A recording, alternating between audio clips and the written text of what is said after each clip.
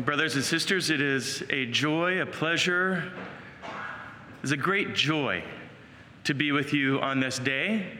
We are anticipating tomorrow the celebration in many dioceses throughout the country and the United States and the world, the ascension of our Lord into heaven. Now, in some dioceses, like right here in Springfield and in Massachusetts, we celebrated Ascension on Thursday, Ascension Thursday, which is typical and historical in the church. We celebrate the Ascension on Thursday normally. Most dioceses are celebrating it on Sunday. And that, the Ascension as well, is in anticipation of Pentecost. After the resurrection of our Lord Jesus, we have been anticipating the outpouring of His Holy Spirit. Now, our Lord came to us as one of us, to unite Himself intimately with us, in communion with us, to reveal to us nothing short of the Father Himself, that is, nothing short of love. And we hear in the last verse, the church in her wisdom has guided us in the gospel readings into the Gospel of John in our anticipation throughout this whole entire the Pentecost anticipation of the Holy Spirit being poured out. After Jesus' resurrection, we've been meditating and praying since Easter on the Gospel of John. And we know that he is the beloved disciple, the beloved apostle who loved Jesus, whose heart was full of love for Jesus and whom Jesus loved dearly. There was a love relationship there. He saw something in Jesus. He saw the revelation. He experienced Jesus intimately in his heart. And we see that throughout the whole entire gospel, especially from chapters 13 through 17. And next week, the church is going to point us to the high priestly prayer of Jesus in John 17. His last prayer to the Father when he's consecrating himself to the Father and praying for the outpouring of the Holy Spirit upon us. And we hear in the end of the gospel today, Jesus says, I came from the Father and have come into the world. Again, I am leaving the world and going to the Father. So Jesus comes, St. Thomas Aquinas would talk about the great exitus, the great exit from God in Jesus, the second person of the Trinity, in his incarnation in the womb of the Blessed Virgin Mary, she who is the Ark of the Covenant, she who is the one who was longing for the Messiah to come, the great exitus of the Spirit of God overshadowing her and pouring out his love into the tabernacle, the true tabernacle of God, and her receptive heart longing for God so much so that the second person of the Trinity became flesh, word amongst us, who was like us in all things but sin, who dwelt amongst us, who walked with us and became one with us, and showed us the way, the truth, and the life to the Father himself and to the Holy Trinity. And he receives his baptism, right? And what happens? The skies are opened. The heavens are open, and what takes place? The Holy Spirit descends upon him. The Holy Spirit comes upon his human nature and fills him. And what happens next? The Father speaks. He reveals, this is my beloved Son, in whom I am well pleased. And what does the beloved Son do then? Immediately goes and does miracles and heals, right? No. He's driven by the Spirit, the very Spirit he's received out into the desert to be tempted, to be offered the whole entire world and all of its goods that it has to offer. But this is flesh-filled. This is the flesh that was incarnated by the Spirit of God and who is one already with the Father. And he denies all the temptations. Then he comes back and proclaims in the synagogue in Luke 4, the Spirit of God is upon me. Today these words are filled from the prophet Isaiah. I have come to heal the sick, that the deaf may hear, that the lame may walk, that you too may experience an encounter, have an encounter with the living God. And for 3 years, he ministers to the apostles and he heals. And the apostles, who are the sent ones, go out and they do the works that Jesus does. But they still have not been given the fullness of Spirit. And that Jesus is talking to them in the Gospel of John, and they're puzzled, they're perplexed. You're going away? What are you talking about? You're going to build mansions for us? What's all of this mean? And Jesus said, you're sad right now, but your sadness will be turned into what? Joy. And what is joy? Joy is a fruit of the Holy Spirit. Do you want to know if the Spirit of God is in you and in others around you? Do you want to know how you can see the living God and the Spirit of God in your brothers and sisters that we receive in our baptism? You will see joy. That doesn't mean life will be easy. That doesn't mean you won't experience death and some sadness and difficulties and trials. But even in that, the Spirit of God will give joy. So Jesus, in his agony, was Jesus joyful when he was sacrificed upon the cross and giving his spirit to the Father and going through all of his passion and his agony? Was there joy in the heart of Jesus? Well, what does his name mean? Savior, or Emmanuel, God with us, God among us. He is the living God among us and God with us, who is our Savior, Jesus. His joy is present and full in the Holy Spirit in him while he's on the cross, because he's accomplishing the mission for which he came. And that is to give you life and that you might have it to the full. That his joy might be in you and that your joy may be full. That you may be joyful. Full of joy. And Jesus perfects us.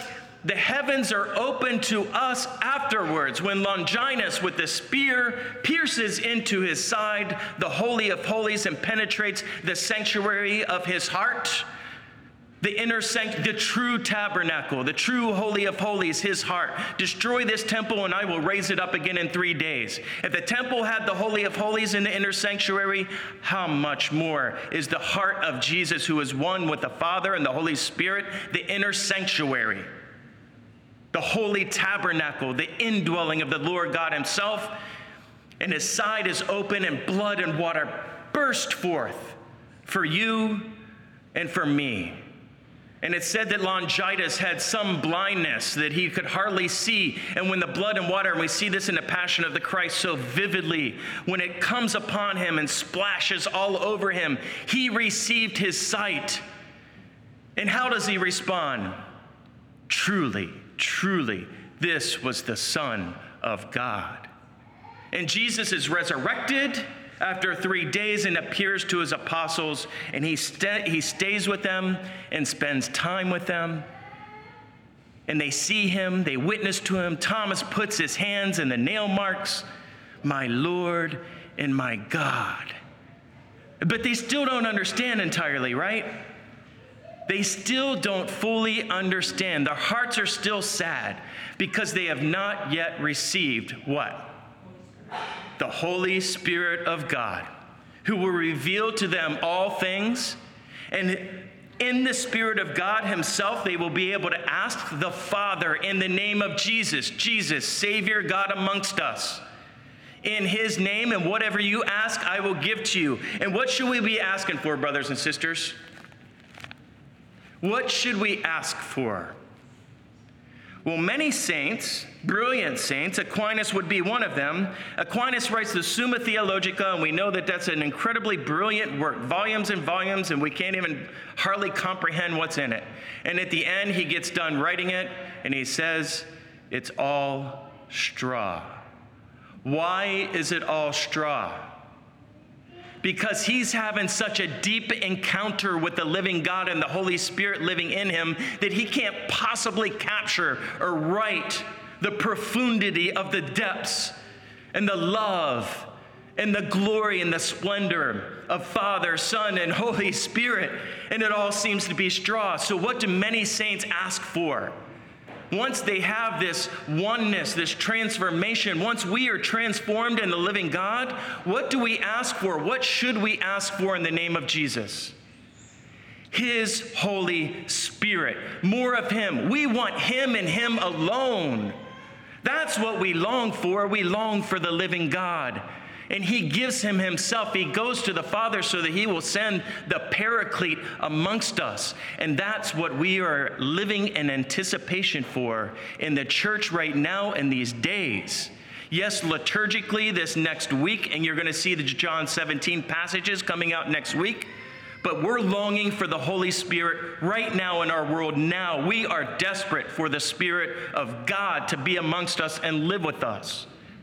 And we have an advocate who is with us, the Holy Spirit. And we have the one who has been fully graced, our Blessed Mother. Jesus' final prayer in John 17, and it's the last verse, 17:26 said, Father, I have made known to them your name, and I will make it known, that the love with which you have loved me may be in them, and I in them. Jesus desires nothing less than for his very own divine life himself, the living, unlimited God, to live and dwell in us. And when he does, you know what we have? Joy. We have joy. We have joy, and we were joy-filled. And we have our motto, the Blessed Virgin Mary, who shows us the way. And what happens when she goes out and visits Elizabeth, and Elizabeth recognizes her as the mother of my Savior, the mother of my God. Who am I? I'm not worthy that you should come to visit me. And what does the Blessed Virgin say? My soul proclaims the greatness of the Lord. My spirit rejoices in God, my Savior, for he has looked with favor on his lowly servant. She's filled with joy, the joy of the living God. She's full of the Holy Spirit. What she is, we are to become. What's been done in the Blessed Virgin Mary in perfection from the moment of her conception, that's why she is our motto and our mother. And I think it's very interesting. Father Anthony came into the sacristy before Mass, and he said, Deacon, what do you plan on preaching on, and what Mass should we do? Because there's different options for Masses that you could celebrate. And he said, I was really thinking that maybe we should celebrate the Mass, the votive Mass, using the ecology, and you'll hear the prayer text out of the Mass today, on Our Lady of the Cenacle, Our Lady of the Upper Room in Pentecost, where the Holy Spirit is poured out. Now, that's God's providence. And the Holy Spirit prompting Father Anthony, also feeding into the homily that I was planning on delivering, because I knew that I was going to refer back to the Magnificat, to the one who proclaims the greatness of the Lord on this Saturday. And as a Marian of the Immaculate Conception, I have to talk about her on a Saturday, especially in anticipation of Pentecost. And what does she want for us? At various apparition sites, Medjugorje one of them, she said, if you knew how much I loved you, how much I love you, you would cry for joy. Brothers and sisters, are you crying for joy? Cry for joy. Do you have tears of joy? Because it's a sign of the Holy Spirit. So what we need to pray is the prayer that the Blessed Virgin prays, and the prayer that she prayed before the incarnation. Come, Spirit of God. I desire you, Lord God. Our spirit should be crying out, Abba, Father, I desire you. Ask what you will in my name, and I will give it to you. Jesus, I ask in your name, I want your Holy Spirit. I don't want my spirit. I don't want the spirit of Jason Lewis. It's very defective and deformed. I want your spirit to come to transform me, to transform and recreate and renew the world. So that's our prayer, brothers and sisters. We're going to pray a novena prayer that we've been praying for Pentecost Sunday, and we beg the Lord God, the Father God, to pour out his Holy Spirit on us, to renew us and to renew the face of the world. And we ask this through our sweet mother who loves us. If we knew how much she loves us, we would cry with joy.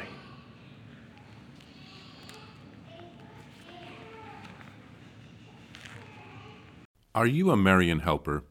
Join our Spiritual Benefit Society and start sharing in the graces of all the daily masses, prayers, and good works of Marian priests and brothers all over the world. Sign up is free and easy. Simply visit micprayers.org. That's micprayers.org. Thank you, and God bless you. Please follow or subscribe to this podcast to receive the latest episodes and updates.